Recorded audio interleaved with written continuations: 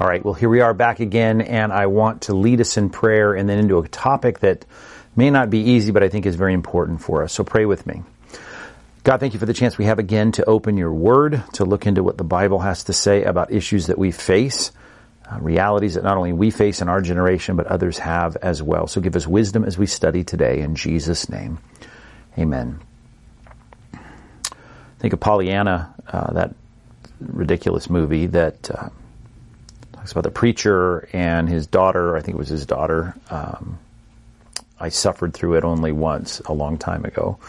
Talking about happy texts, right? The happy texts of the Bible. And, of course, Pollyanna was trying to tell the pastor that's what he should preach, is the happy texts. Well, we can't just preach the happy texts of the Bible, particularly when we look at so much of Scripture that deals with themes that are hard for us to process, but so critically important. And the text I want to take you to today in the Old Testament is one of those texts. But I need you to bear with me because, as with all of the unhappy texts in Scripture, they're there for a good reason. A reason that ultimately is for our hope and for our future and for our good. And in this case, this passage I think will be helpful for us as we get near the end, Lord willing, of this shutdown. And as I reflect upon and help you reflect upon how this COVID-19 crisis has surfaced the topic and the issue of death that has really separated people into two camps. And I'm hoping that you as a Christian, if you are a Christian here today, that you would be absolutely squarely 100% in a distinctive camp than the rest of the world. The world is responding to threats to their health and well-being and their mortality with anxiety and fear and a kind of a panic, actually, we've seen in so many people that should not be a part of the Christian life. And I'm hoping from my perspective to see that we are not going to fudge on this. We're not going to slide into some kind of reflection of the world's panic, because as we think about this concept of death, that we need to see in Scripture is a distinguishing feature among Christians, how we view this. As a matter of fact, in Hebrews chapter 2, verse 14, we're told that we are to be, as Christians, freed from the fear of death, that we do not fear it. And unfortunately, this is the kind of thing that puts our mortality front and center. People talk about pandemics and dying and all these, stats and charts and number, aggregate numbers, sequences, all these things that we think, hey, wait a minute, how do we as Christians deal with this? Well, for one, we deal with it differently than the world because we've already dealt with it. We've dealt with it in our minds. We've dealt with it in our theology. We've dealt with it personally. And that is important so that we can stand clearly and firmly in the camp that says we are not afraid. We are no longer held captive in this enslavement to the fear of death. And so I want you to see, let me take it even further, right? I'm already in the negative topic. So in that passage, it says that there's something about Satan who has that power. There is that fear, that power of the enemy. There's something about you, I'll say it strongly, that shows you're in league with Satan, right? Think about that. If you are afraid of death. I mean, no one likes the idea of suffering and pain, right? No, we don't like that. We may not like the idea of dying. I get that. But we recognize that death itself has been dealt with in our theology. And I mean that not just abstractly. It's been dealt with in our theology personally. Either that or you're not a Christian, right? Either that or you're just, I don't know, this is just some kind of self-help program that's got a little Jesus, shellac on top of it. But real Christianity puts all of us individually face to face with the reality of our mortality and how that mortality has been dealt with through the ministry, the incarnation, the life, the death, the resurrection of Christ. So I want us to have not just a lack of fear about death, and this is going to sound odd, but you know the passage in Philippians chapter 1, that we should see death not only as some enemy that's been vanquished, but death for us we've been victorious over it. To use the line in Philippians 1 is that to die is actually gain. Paul says, for me to live is Christ, to die is gain. Think about that. This is so radically different than the rest of the world. They have nothing else but this life. This is all that they have. So I want you to take your Bibles and I want you to turn to Psalm 90.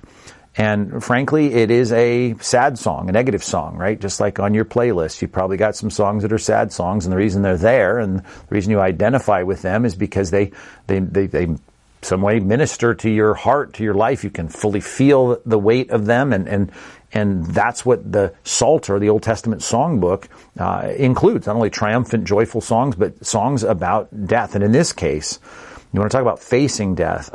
This psalm, it's the oldest psalm, the Psalm of Moses. It's Psalm 90.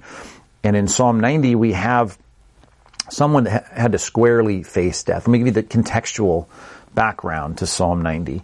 As you turn there, remember the Psalms are a collection of songs, and many of them are attributed to David and his musicians. But we have the oldest one, Moses. That's the 15th century BC, by the way.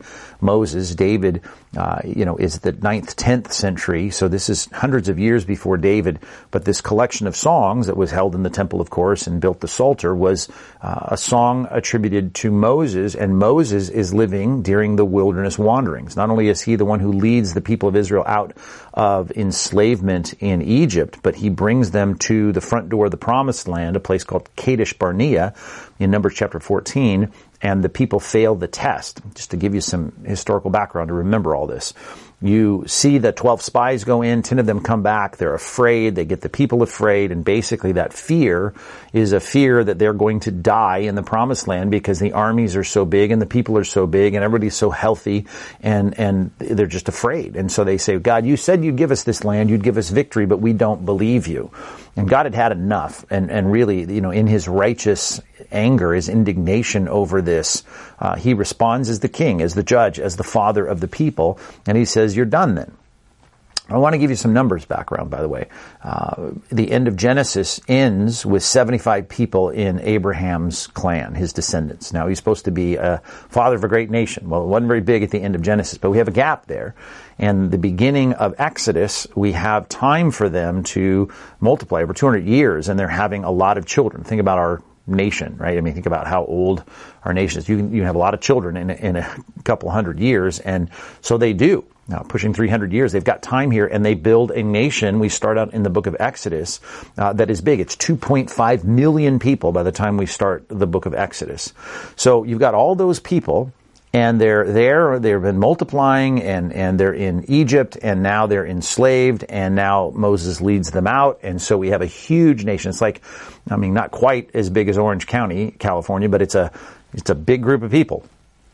And that big group of people, when they failed the test at Kadesh Barnea in Numbers 14, God says, well, you're going to die in the wilderness. That is everyone over 20 years old, except for 2 people that were over 20. Sunday school grads, you're saying them out loud right now, right? Who are the 2 people over 20 years old that did not die in the wilderness? Well, the 2 that would lead them into the Promised Land when Moses dies, and that's Joshua and Caleb. You're right, Joshua and Caleb. So Joshua and Caleb lead them into the Promised Land after the whole generation, here's what God said, of those over 20 years old die. Now, even if we just take rough estimates of what we're talking about, if you've got a nation of 2.5 million people that Exodus says we have, they go into the wilderness and God says, okay, everyone over 20 is going to die. You've got at least 1.2 million people that are going to die. And how long, think about it, how long were they wandering in the wilderness before they got into the Promised Land when Joshua crosses the Jordan River and they go in and take the land? 40 years. So do the math on that. I did the math on that. You ready for this? You want to talk about someone facing death on a daily basis. Here are the stats. Let me give them to you. You got 1.2 million people. That's just a rough estimate, conservative estimate. That's 30,000 people dying. If you're going to have a 1.2 million that are going to die, 30,000 people a year. That's 2,500 people a month. That is 83 people a day. Right? Think about that. This COVID thing over the months that it's been going on, tracking in Orange County, we've got 3.3 million people, just over 100 people as of this recording, and that have died from this. They're having that many people proportionately, more than that, every single day dying. Talk about a pandemic. Death was everywhere in Psalm 90. And so this psalm starts out with an establishing verse in verse number 1, and then it gets into all the realities of the death that is taking place. Now remember, Moses and Joshua and Caleb, they lived to be old, because at this particular time after the flood, again, I don't want to get too technical here, but you think about, I think I've talked about this recently, I think in the 2 Peter studies, but you think about how the lifespan of people just tanked after the flood, but it started going down. So by the time we get to Moses and Joshua and Caleb, I mean, the average lifespan is still over 100. I mean, they live a full life. They're living to be in Moses' case, think about it, he had a 40 breakdown of his life, 120 years he lives. Joshua, as I recall, 110. So you've got these guys living well over 100. Well, in this passage, it talks about people dying at 70. And that's like us talking about people dying in their 40s or 50s, because we're a long way from the original copies of Adam and Eve, right? Not to mention the hostile environment after the flood. The post-flood world is killing people off a lot faster, and it, dipped down. And now, when we read this passage this is the passage where we get the statement about how long people live. At least we think about it. I'm reading verse 10. Our years of life are 70, or even if by reason of strength 80. And we think, oh yeah, that's written about us. That's how long people have been living. That's not true.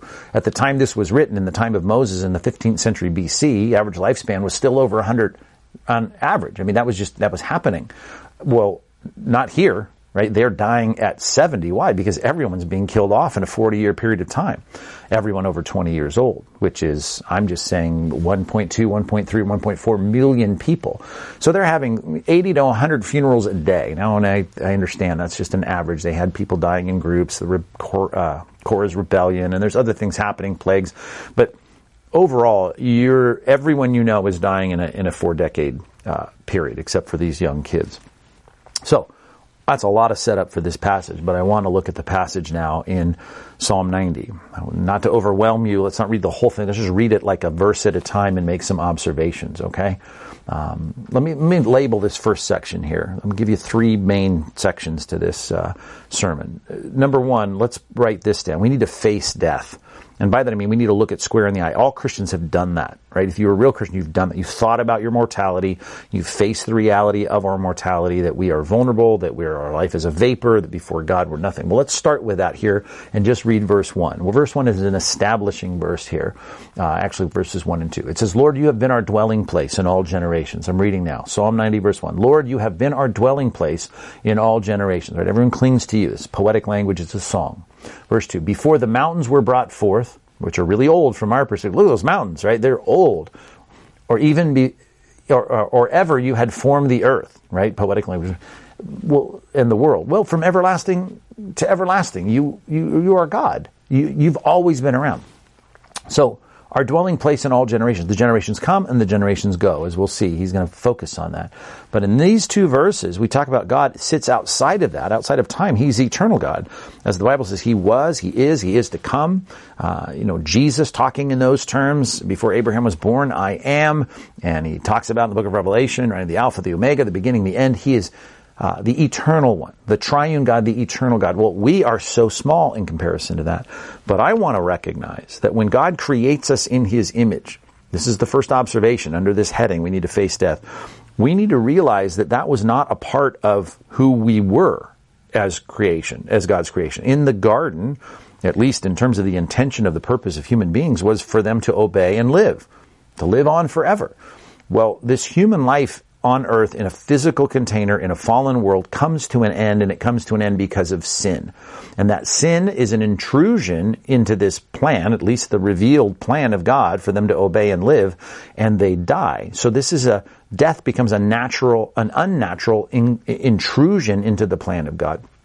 Because made in the image of God, we reflect, as Ecclesiastes says, that desire for eternality, right? I mean, we want to keep going. We don't want to die. The only reason people want to die is when their life is horrible or when they're in a massive pain, and I know we talk about it as like, oh, it's a natural thing, right? Don't let the world give you that line. That's just a line of nonsense that, death is the most natural thing. It's the most unnatural thing, right? Death is a part of life. When you hear that, roll your eyes really hard way into the back of your head. It's like, what? Right? Nothing could be more antithetical to life than death. So death is not a part of life, okay? Let's just get real about statements like that. It's just nonsense, right? It's just nonsense, foolish. The reality is we as human beings that experience the gift of life, being made in the image of God, God sets eternity in our hearts, and we're like, man, we want to keep going. Right? God is a God who had no beginning. We have a beginning. We have a finite beginning. But on this timeline, we want to continue on. And so we will. But we have to go through this transition of a death, this death that has been an intrusion of a consequence to sinful behavior, and I think we need to recognize that. So if you're taking subnotes here, we need to realize death, facing death as an unnatural intrusion. It's an intrusion, not a part of at least the revealed will of God to obey God and to live. They disobey God, they die. All the progeny, all the descendants of Adam and Eve, they become subject to death, as Romans 5 says. So we have to grapple with this as an unnatural intrusion into life. And so that's okay. I mean, that's one of the reasons people hate it, right? We hate death. And of course we do, and we should. It's an enemy, 1 Corinthians 15 says. But we start by realizing, okay, that's why we don't like it. And when grandma lives, to be 90 and dies, and people go, oh, she lived a nice, full life. The only reason people are like that is usually because there's some kind of pain, or there's some kind of immobility, or there's some kind of, some disease or something, right? No one looks at spry grandma who's 90 years old and happy and baking cakes and coming over and playing with the grandkids and going, well, you've lived enough now, just get off our planet. I mean, no one thinks in those terms. So, we love people. We want people around, right? We people that we love, that are people in our lives, we don't like death, separating all that. So that's just some sobering reminders about life. So we face death. We face death in light of the fact that God is the eternal God, and being a reflection of His image, right, we long for eternality. But instead, look at verse 3, you return man to dust. That's your decree in Genesis 3. And you say, return, O children of man. For 1,000 years in your sight are but as yesterday when it is past, or a watch in the night. You sweep them away as with a flood, which was a huge death of an entire population in the world. And now they're seeing that here replicated in the desert, admittedly, 80, 100 people at a time a day. Talk about the funerals they're going to. Think about it, burying people in the desert. And it says, you sweep them away, they're like a dream, right? They're like grass renewed in the morning, and in the morning it flourishes and is renewed, and in the evening it fades and withers. Let's make this personal. This pestilence, this disease, this pandemic that we're encountering didn't result in the things that we thought it would. I mean, frankly, I at the very outset thought, I would just wonder how many people I know. I mean, the way they made this out to be, and of course I'm assuming it was in good faith that they thought it was going to be that bad. I thought, man, we're going to bury a lot of people in our church. I mean, the church our size, I thought I'm going to be doing a lot of private, shut down, family-only memorials and funerals, because I thought a lot of people we know are going to die. Well, it didn't turn out that way, but that fear that people think, oh man, that could happen to us. This is the reality there, and the thing that it should make us remember is it's not just in pandemics, but if we didn't have a pandemic, we don't see 300-year-old people walking around. We're all going to die. So I would say this, we face death not only as a unnatural intrusion into what God has at least said in our hearts is something we desire to continue on in the flesh. We don't want to physically die. But secondarily, as something that is, in light of God's bigness, right, it's something that's soon, and it's something that's inevitable, right? If you're taking subnotes, I guess that's what subpoints here on your notes, that's what I would say. Face death as something soon in your life and something inevitable in your life. That is what the Bible would have us do, to think about the inevitability, the reality of the fact that you are going to die. And again, this happy sermon, Pastor Mike, this is great. No, it's good. It's important, right? Why are these sad songs in the Bible? Why are these hard truths and hard texts in the Bible? Because we're going to get to the end of this, and we're going to see this is about giving us hope. But it starts with us realizing the inevitability of our death. Ecclesiastes book, I've told you before, my birthday, September 17th, that's the day we always start reading the book of Ecclesiastes, which is always a nice happy birthday gift to me, that here you go, you get to read about how vanity of vanities, all is vanity. Well, all of this, the theme is under the sun. Under the sun, if this is all there is, as Paul said in 1 Corinthians 15, then you ought to pity us more than all people, because this is a joke, right? I mean, you're going through life, you're collecting and amassing a bunch of stuff, you got a few decades at best of good health and vitality, and then you get sick and you get old and you get arthritis and you get bald or whatever it is that happens to you, and you leave all your stuff behind. And it's just vanity of vanity. All is vanity. Our life is so short. Things keep going. The things that were are going to be. I mean, just read the book of Ecclesiastes. You get that picture. Well, at the end, of course, we see that there's something more than under the sun, and he gets to that in the last chapter, and there's hints of that throughout the book. But the idea of thinking clearly about that can help us when we do face pandemics, can help us when we have threats of our well-being and our health and our mortality. We don't act like our neighbors because we haven't thought about it. We thought about it. Man, we think about it. As Jonathan Edwards, one of the most brilliant American-born theologians of American history, I mean, he, as a 17-year-old, wrote down in his resolutions that he would think often of his own dying, right, of the day of his dying. He focused on that, which of course is something our passage is going to tell us to do as well. But before we get to that, let's get into these next few verses, and in verse number 7, and tell you that there's something here, again, that's going to lead us, this is transitional now, to the hope of how we don't have the same reaction to death that the rest of the world has. Verse 7. They are brought to an end by your anger. Again, there's contextual history here, and that is that they are being judged in the wilderness. By your wrath, we are dismayed. And they were, right? All these people are dying. You have set our iniquities before you and our secret sins in light of your presence. And you got to read between the lines in Numbers 14 and recognize, well, of course, these were secret things in their heart of saying, we don't trust you, we don't believe you, God, we don't want to do it, we don't want to risk our lives. Those things are never stated. All they said is, wow, the 10 spies came back and we believe them, so let's not go in and take the land. These were the secret sins of the people who'd seen all of God's provision. Think about how they had broken out of Egypt and Pharaoh's armies, and here they weren't willing to believe that God could take them into the next step. That disbelief, the secret sins of their own heart, now everyone was paying the penalty for it. It was set before them. It was clear. Verse 9, our days pass away under your wrath. We bring our years to an end with a sigh. The years of life are 70, or even if by reason of strength, 80, right? That which was short in that time frame in the Old Testament. Their span is but toil and trouble. And it was a lot of that. Some people think this might have been written during the enslavement in Egypt. I don't think that's the case at all, for a number of reasons I've already stated.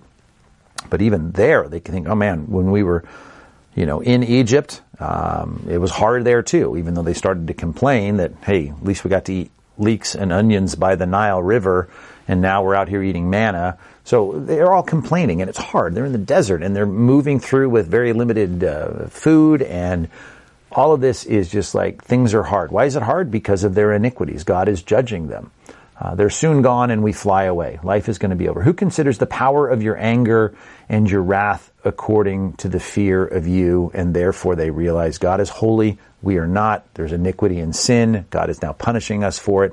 And I would say the second thing we need to consider as we think about death, we face death, we face the reality of death, is that we need to, in light of this theological underpinning in our passage, we need to prepare for it, which is the whole point of the Bible. Whenever there is temporal suffering, it's a reminder of the fact that there could be something so much more. As a matter of fact, the punishment that we deserve before a holy God is the fact that there is called the second death, right? The reality of that judgment is something that is the second go-around of suffering. The toil and trouble is nothing compared to that toil and trouble. It will be so much worse. And Jesus illustrates that in multiple ways. But the idea in our passage here is, think about your sins and the consequences it brings. And we can think of that in a temporal sense, or we can think about that in an eternal sense. And that's exactly what we ought to think. If we're going to get rid of the fear of death, we need to think in terms of our own lives, saying, can I deal with the problem of my iniquities and my sins? Now, there was no getting around this in the judgment God brought on that generation in the temporal issues of their sin. But guess what? There was something eternal that God had set before them in the picture of the Passover, that lamb that was slain and the blood that was put on the doorposts as they exited Egypt was the reminder that because of the innocent dying, there could be forgiveness for the guilty, and God would then pass over the judgment that you deserve. This is the picture of the gospel. So we face death by seeing it for what it is. It's an unnatural intrusion, something inevitable, and something in light of the big picture coming soon for all of us. We've dealt with that. We know we're going to die. Well, when we die, what we don't want to deal with is our death. Our punishment for our sins. So we need to, as I put it, fully prepare ourselves. We prepare ourselves first by thinking about the problem of sin. The problem of sin is that the wages of sin is death, not just physical death, which really is secondary secondary to the realities of God punishing us because of the sins we commit when we face God face to face. It wasn't just that Adam and Eve would die one day. It's that the day they ate the fruit, they did die. They died in the sense that they died relationally, and God was no longer, copacetic with his creation. God was no longer in harmony with Adam and Eve, and Adam's hiding and he's shameful. Of course, there's problems. Sin has made a separation between you and your God. Isaiah 59:2. That's the picture of the problem of what sin does. So our iniquities and our sins, I cannot take them back, right? I did them, you did them, we're sinners. And how do I think about the fact that one day I'm going to die? According to what we've studied, it's going to be inevitable and relatively soon. And I don't like it. It's an unnatural intrusion. I face the reality of those things. So how do I get ready? I get ready by recognizing, while I can't take my sins back, God will forgive them, and he promises to forgive them if we would trust in the provision, the Lamb of God that was slain, as Paul put it, the Passover lamb that has been slain, or as John the Baptist put it, the Lamb of God that takes away the sin of the world, that God would be willing to punish Christ so that we would not be punished ourselves. We're going to have all the temporal reverberating effects of sin in this world, because God said you're all going to get sick and you're all going to die. And it may happen in a period of time if there's a terrible pandemic or a horrible earthquake or a huge, tornado or whatever it might be. There's seasons of concentrated death. But what really matters is the second death. And as it says in the book of Revelation, if we trust in him, if we're the overcomers who put our confidence in God, we will not be hurt by the second death, right? We're protected. And as I like to illustrate it in terms of those fires they had in the prairies back in the day, the dad would get out there, and it was, I'm sure, a head scratcher to a lot of the young kids as the fire was on the horizon coming, being swept through by the winds, he would burn a circle of fire around the house. And the idea, of course, just like they light backfires now, our forestry firefighters, they do that so that when the fire gets there, it's already been burnt. I can burn something that's controlled so that when the fire comes, it works its way right around that house, and the house is protected because there's a place where the fire has already been. That's the picture of the cross. That's why I like to illustrate the cross by an umbrella. There's a place, right, where the absorption of the punishment has already been.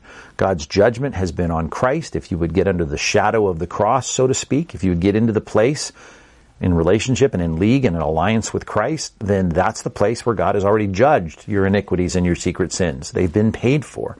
And so, to prepare for death, I've got to say with a clear conscience, I have confessed my sins to God. I have laid out my sins in honesty. I'm willing to see sin for what it is. That's confession. I'm willing to turn from it as imperfectly as we do. That's called repentance. And I'm willing to trust that what God has done in Christ's suffering has paid completely for my sins. That when he cried out to Telestai, it is finished, I'm going to believe it, unlike the people in the wilderness at Kadesh Barnea in Numbers 14 that did not believe it. I'm going to believe it. I'm going to trust it. And therefore, you know what? I'm ready for death. I'm ready for death because when I meet my Maker, I'm not going to say what the scared people of Orange County and the rest of the world say, and that is, I hope I am okay. I hope I'm going to go to heaven. Well, I assume I am. I know people that are worse than me. That's nonsense, right? You cannot possibly think that you're going to meet a holy God and not be consumed by that consuming fire. The only way for you to be safe with the holy God who created you is to see your iniquities laid on Christ, to see a place where the punishment of God has already been. That's the transaction. Now, I've explained that. I think I've explained that simply. I've even illustrated it with something I think is easy to understand. But it ain't about you praying a prayer, not about you going to church, not about you walking an aisle, not about you lifting, your hand up in a crusade or signing a tract, right? We try to turn this into some kind of formulaic method, but you need to ask yourself right now, am I prepared to die? Am I prepared to die? When I die, if it is next week, next year, or today, am I ready to say, I know I'm right with my Maker because I believe what he said. And he said this: Christ could take our sins and pay for them. The just, the righteous one, dies for the unjust, the unrighteous one. That's me. I'm now going to say, I'm going to stand before my Maker at the end of this life, and I'm going to be accepted because Christ has paid the penalty of sin for me. That's not the way most people think. The reason my neighbor's afraid to die, and the reason I'm not afraid to die, is because I know that when I meet my Maker, right, I recognize I'm forgiven. I'm a child of God. My sins have been appended to the cross. Jesus cried out, "It is finished," tetelestai in Greek, and it's done. It's been paid in full. My neighbor's only hoping and banking. It's one of the reasons he didn't like to think about death. He didn't like to think about death because he thinks, like Paul said, that this is all there is. This life is all they have. And I got to get back to the intro of this sermon. Listen, are you distinctively different than your next door neighbors? Are you, in your heart of hearts, not afraid of death? It's going to change everything, right? It doesn't give us the right, obviously, and some of you might accuse me of this. It doesn't give you the right to be frivolous and ridiculous and juggle with loaded, 9mm Glocks, or I don't know, jump off of the Empire State Building, right? We don't test the Lord in terms of our safety. And so obviously, even in the midst of this COVID thing, great, I'll take some precautions. I'll do what I can. But you know what? I'm not afraid of dying, and neither are you. Matter of fact, you see death, don't you, as gain, because no longer are you going to be in this seeing through a glass dimly and this long-distance relationship, I like to say, with the second and first person of the Godhead. I want to be in a place where Christ is. I want to be where the sin and the effects of sin is gone. And it's reverberating big time here on this earth. And so for me to die is gain. Don't get a right to kill myself. I'm not going to go out. We're not going to drink the Kool-Aid and knock ourselves out of this planet. Obviously, that's wrong. It's murder. I don't have a death wish in that regard, but I do have a death wish in the sense that I'm ready to go. I'm ready to be done. But if I stay on in the flesh, the Bible says I got work to do. So we're going to do our work, but I'm not afraid of death. And you need to look yourself in the mirror and say, are you? And you need to say, as a Christian, I've been freed from that enslavement of fear of death. And this comes by dealing with these issues in verses 7 through 11. Do you know that the payment and the wrath for your sins, your iniquities and your secret sins, have been paid for? Hey, prepare.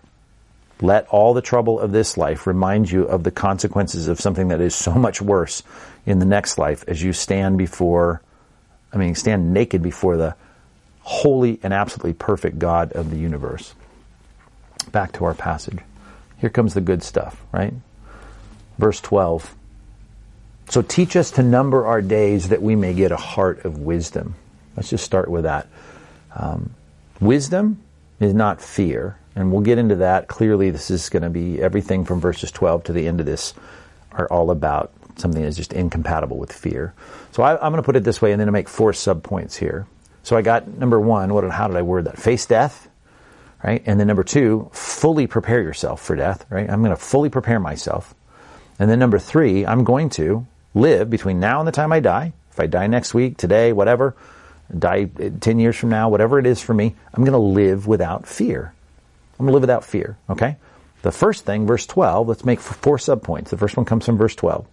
And that is, I'm going to try to make every day count. I'm going to make every day count. I already quoted Philippians chapter 1 when he says, to live is Christ, to die is gain. I want to live for Christ now. I want to do everything I can for what the Bible says Christ's agenda would be in my life and in my world. But to die would be so much better. He says, I don't know which to choose. I'd like to stay on and do fruitful work and serve Christ, but man, to die would be just so much better. But he says, I'll stay on. And I think God's going to get me out of this prison in Rome, Paul says in that prison epistle, and I'm going to go about doing more work. Which, of course, if you know the history of the New Testament, that's exactly what happens. And he goes out and he does more work for God, good work. So I'm saying this, I'm going to make every day count. I want a heart of wisdom.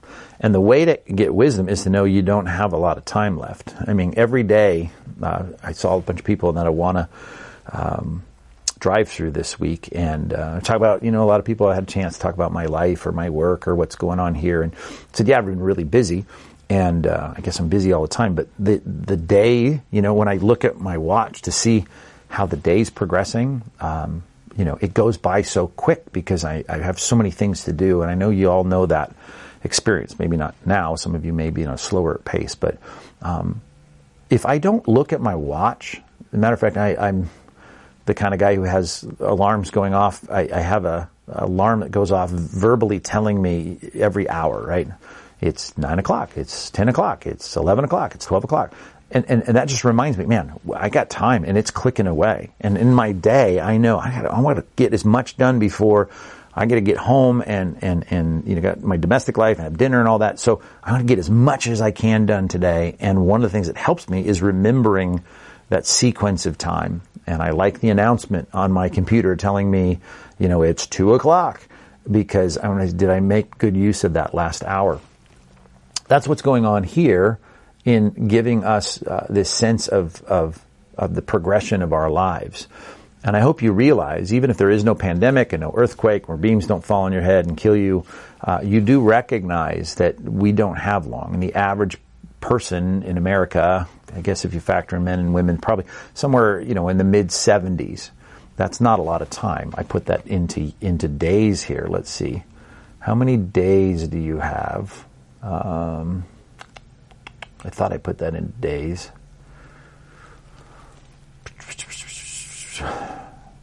I didn't. I've done it before, though. And the bottom line is, I think it's 83,000 days. That's not a lot of days when you think about how many you've spent, right? I mean, by the time you're, in college, you've been through a quarter of your life. The time you're in your 30s, you're at halftime. If you're 40s, 50 years old, fourth quarter's starting. If you're over 70, of course, you should picture the 2-minute warning sounding. And that's if all goes well for you. It just so happens that in our day, right, and we've had it go lower depending on when you live in industrialized world. And now, thanks to a lot of things, health and nutrition and medicine, we live about between this, which is interesting. Just so happens to be 70 and 80. We need to number our days. As a matter of fact, there's another passage I'd like you to look at. We haven't turned to any cross references. Psalm 39. Psalm 39, verse 4. O Lord, make me know my end, and what is the measure of my days. Let me know how fleeting I am. Now, of course, God's not going to tell me how many days I got left, but I know that I'm not going to be here 100 years from now. Matter of fact, I don't plan to be here, what's my age? Probably 20, 30 years from now, I'll be gone. And that's if everything goes well. Maybe gone in 20 minutes for all I know. But the whole point is, I'm fleeting. I'm not going to be here long. Behold, you have made my days a few handbreadths. If you know your Bible, you often hear about cubits. A cubit is between your finger and your elbow. That's like, yards or even feet. We have those measurements. Well, you want to talk about a handbreadth that's just your finger and your thumb. That's like talking in terms of inches. And so the point is my life is really short. My lifetime is nothing before you. Surely all mankind stands as a mere breath, right? And James picks up on that to use that illustration. Our life is like a vapor. Verse 6, surely man goes about as a shadow. Surely there's nothing. Surely for nothing they are in turmoil. Man heaps up wealth and does not know who will gather it. And now, O Lord, for what do I wait? My hope is in you. The idea of us looking through our lives and realizing that our life is fleeting reminds me, if my computer tells me it's 3:00 and I know I only have a few more hours to get things done today, I'm going to do it now, get it done now, get to work now. And I don't like some of the mentality that's come through this COVID shutdown that I hear from Christians, and I've already preached on this, but of slowing down. Oh, it's great, more puzzle time. And you've heard me rant on that biblically. I think God has made us to work. He didn't make us to idle. That's the name of that sermon I preached. And I want us to realize, when I think about what death, considering our mortality, should do, it's not going to make me slow down. It's not going to make me think about slowing down. It's going to make me think about being more productive. For me, to live is Christ, to die is gain. If I live on in the flesh, that means fruitful labor for me.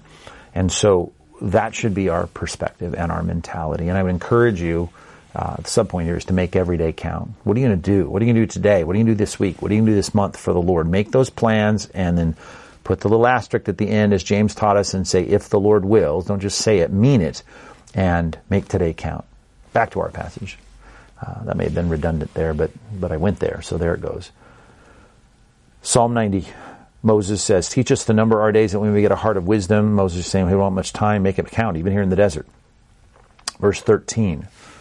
Return, O Lord, how long? Have pity on your servants. I guess I've dealt with this, but this subpoint, I marked it out this way. Verse 13, to prepare, to turn and trust. I mean, that's very specific there, right? Return, O Lord, how long? Have pity on us. We need you to come back, show us favor, have pity on us. That's a built-in acknowledgement of their sin. And I guess I've dealt with that. But the biblical words of the gospel are repentance and faith, turning and trusting. So make sure you've turned and trusted. Live without fear. I'm going to live without fear by making every day count, right? By making sure I'm prepared, I've turned and trusted. And then verses 14 and 15. Satisfy us in the morning with your steadfast love. May we rejoice. Lost my place here. May we rejoice and be glad all of our days. Make us glad as many days as you have afflicted us.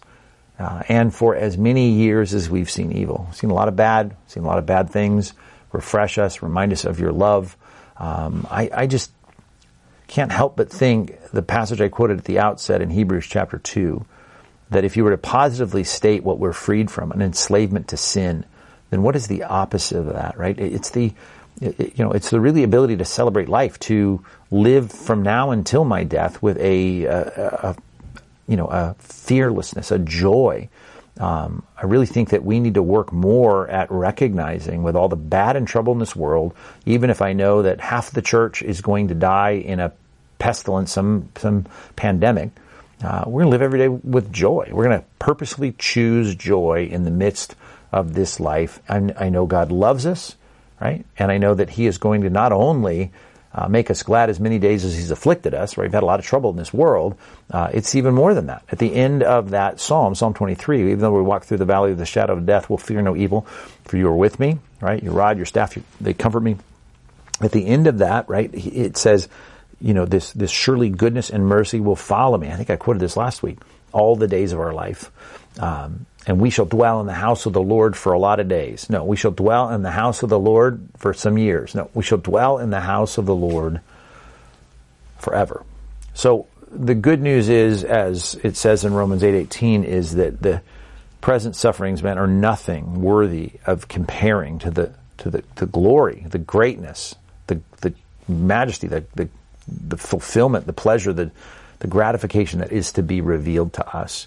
So we live in joy. We don't live in fear. And then lastly, the subpoints, you're kind of tracking those. Make every day count, turn and trust, choose joy, live with joy, however you want to jot that down. And then lastly here, look at verses 16 and 17. Let your work be shown to your servants and your glorious power to their children. Let the favor of the Lord our God be upon us. Establish the work of our hands, right? And establish the work of our hands upon us. And yes, establish the work of our hands. We want to be productive, right? And that kind of echoes the first subpoint in verse 12 there, make every day count. But I just put it down that way. I want to live productively, and I want to see these concepts of power and be in favor, which, by the way, that Hebrew word is beauty. The beauty of God, the favor of God, the establishment of the fruitful production of my work. I want it to count. I want it to be good. It was great for me to catch up with some people on that I want to drive through this week. And, I tried to ask a lot of people, how's your work going? And are you still employed? And how are things? And it's just good to see our people reflecting that sermon. We talked about the work ethic that God has called us to. They want to be productive. They want their work to be utilized for the glory of God. And obviously their kids, they're bringing them here because they are celebrating all the verses they've learned. And, they're living for the Lord. It's just so gratifying to see that. And I want to live productively. I want you to live productively. I want you to see God's favor, the beauty of God working among us as we live without fear. So face death, fully prepare, live without fear. Can I just quote a few passages as we wrap this up? It's getting long, but jot these three references down and let me just read them to you. 2 Timothy chapter 1, verse 10. It says, now has been manifested through the appearing of our Savior, Christ Jesus, who abolished death and brought life and immortality to light through the gospel. Right? And which now has been manifested through the appearing of our Savior, Christ Jesus, who abolished death and brought life and immortality to light through the gospel. That'd be a good memory verse, but if we think about what that verse says, right? We are going to die. People are going to die, right? Barring the return of Christ. All of us are going to go through this thing called death. And listen to that word. I mean, what does this mean? It just it gives us a whole different perspective, right? And which now has been manifested through the appearing, obviously we're breaking into a sentence, through the appearing of our Savior Jesus Christ, who abolished death. He abolished death and brought life and immortality to light through the gospel. Are you a recipient of the gospel? Did you respond rightly to the gospel? Have you turned from your sin and trusted in Christ? Think about what that's saying. Death has been abolished for you. Your neighbor? Nope. Society? Nope. Writer of the headlines? Nope. Guys on the newscast? Nope. Right? The average person in our society, they don't have death abolished. We're saying, yeah, my body's going to stop breathing, and I'm going to die, but death has been abolished. He's brought life and immortality to light through the gospel. I said 3 verses. Let me give you another one. Revelation chapter 1, verse 18. Great way to end this, just with some scripture. Jesus defines himself this way. I'm the living one, Jesus says. I died, and behold, I am alive forevermore, and I have the keys to death and Hades. I have the key to death and Hades. I have the key. Right? You don't have to be locked up there. Death is not something that you are subject to, not in the way that the non-Christian is. There's no judgment in Hades. There's no judgment in a place of judgment for your sins. I got the keys, right? I want to be with the guy who's got the key. If I'm in jail, I want the guy with the keys to be my friend. He's going to get me out. I'm allied with Christ. Most people are going to try to stand before God on their own. Isn't going to work. You and I, we have Christ, the living one. He died, went through physical death, and he's alive now forevermore, and he's got the keys to death and Hades. All right, third passage I want you to jot down. 1 Corinthians chapter 15, one of my favorites. Actually, it's several verses. Verse 50 through 57. Let me just read this for you as we close. I tell you this, brothers, flesh and blood cannot inherit the kingdom of God. Right? At least the fallen flesh and blood that we have. Nor does the perishable inherit the imperishable. We're going to a place that's not going to perish. We can't get there in these bodies. Behold, I tell you a mystery. We shall not all sleep, the euphemism for death. We're not all going to die, right? Most people will. But at the end, right, there's going to be a generation. Maybe that's us. But we shall all be changed in a moment, in the twinkling of an eye, at the last trumpet. For the trumpet will sound, and the dead will be raised imperishable. And so we shall be changed. For this perishable body must put on imperishable, and this mortal body must put on immortality. And when the perishable puts on the imperishable, and the mortal puts on immortality, then shall come to pass the saying that is written. Now he's going to quote from Isaiah 25. Death is swallowed up in victory. O death, this is Hosea 13 now. Where is your victory? O death, where is your sting? Right? The world does not have that. The sting of death is sin, and the power of sin is the law. Right? The law says the wages of sin is death. You've done sin. There's secret sins. There's iniquities in your life. Right? The sting of death, that's the problem, is sin, and the power of sin is the law. We've got judgment coming. But thanks be to God, who gives us victory through our Lord Jesus Christ. That's pregnant, full of truth relating to what we've talked about, facing our sins and having the forgiveness laid on the Lamb of God. We don't have that problem anymore. Death is not a problem for you. Death is not a problem for me. Verse 58. Therefore, we often quote these two verses, or this verse, 58, divorced from the context. But here's what verse 58 says. After all of that, if that's how death is to be viewed. This is Psalm 90, right? In a verse. Here it comes. Then my beloved brothers, therefore my beloved brothers, be steadfast, immovable, right? Unshaken, not afraid, always abounding in the work of the Lord, knowing that your labor in the Lord is not in vain. That's a great verse, right? Be steadfast, immovable, always abounding in the work of the Lord, knowing that in the Lord, let me quote it right, your labor is not in vain. Christian, live like a Christian, would you? Be a Christian. Live like a Christian. Christians are not enslaved to the fear of death. Get over that. We got to be the most fearless people on this planet. And if everyone is dying around us, we are not panicked. We're not afraid, right? The fear, you want to fear something, we fear for our neighbors and friends. We want them to come to trust and faith in Christ. Just before I sat down to record this, I'm on the phone dealing with a family. There's an aneurysm and near death. It was a tough phone call, but timely in the sense I'm thinking, yeah, this is what it's all about. I mean, this is what we all are going to face. Right? We're going to deal with this, and we're going to deal with it as Christians triumphantly. Sad to lose people, get that. But I'm ready. You need to be ready. We get up from our chair, get up from the couch, and we live our lives productively for the Lord. We're immovable steadfast, immovable, always abounding in the work of the Lord, and our work for God is going to be rewarded. We live for eternity. So keep your focus where it needs to be, and hopefully Psalm 90 will be a passage that you'll not only remember in its historic context, but you'll remember even as it relates to the threat of pandemics or earthquakes or fires or floods, that God has us as His people freed from the enslavement to the fear of death. Let's pray.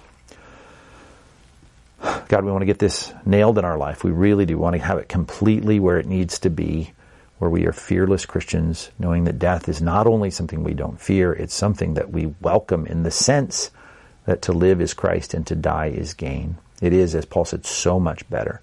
We can't wait to be done here on this earth, that we can get on and live real life. Take hold of, as Paul said, life that is truly life, the life that lies beyond this grave. So God, in the meantime, we want to live every day with joy, we want to live productively, we want to live wisely, we want to make the most of every day. Help us to do that joyfully without fear. Make our lives productive, we pray, in Jesus' name.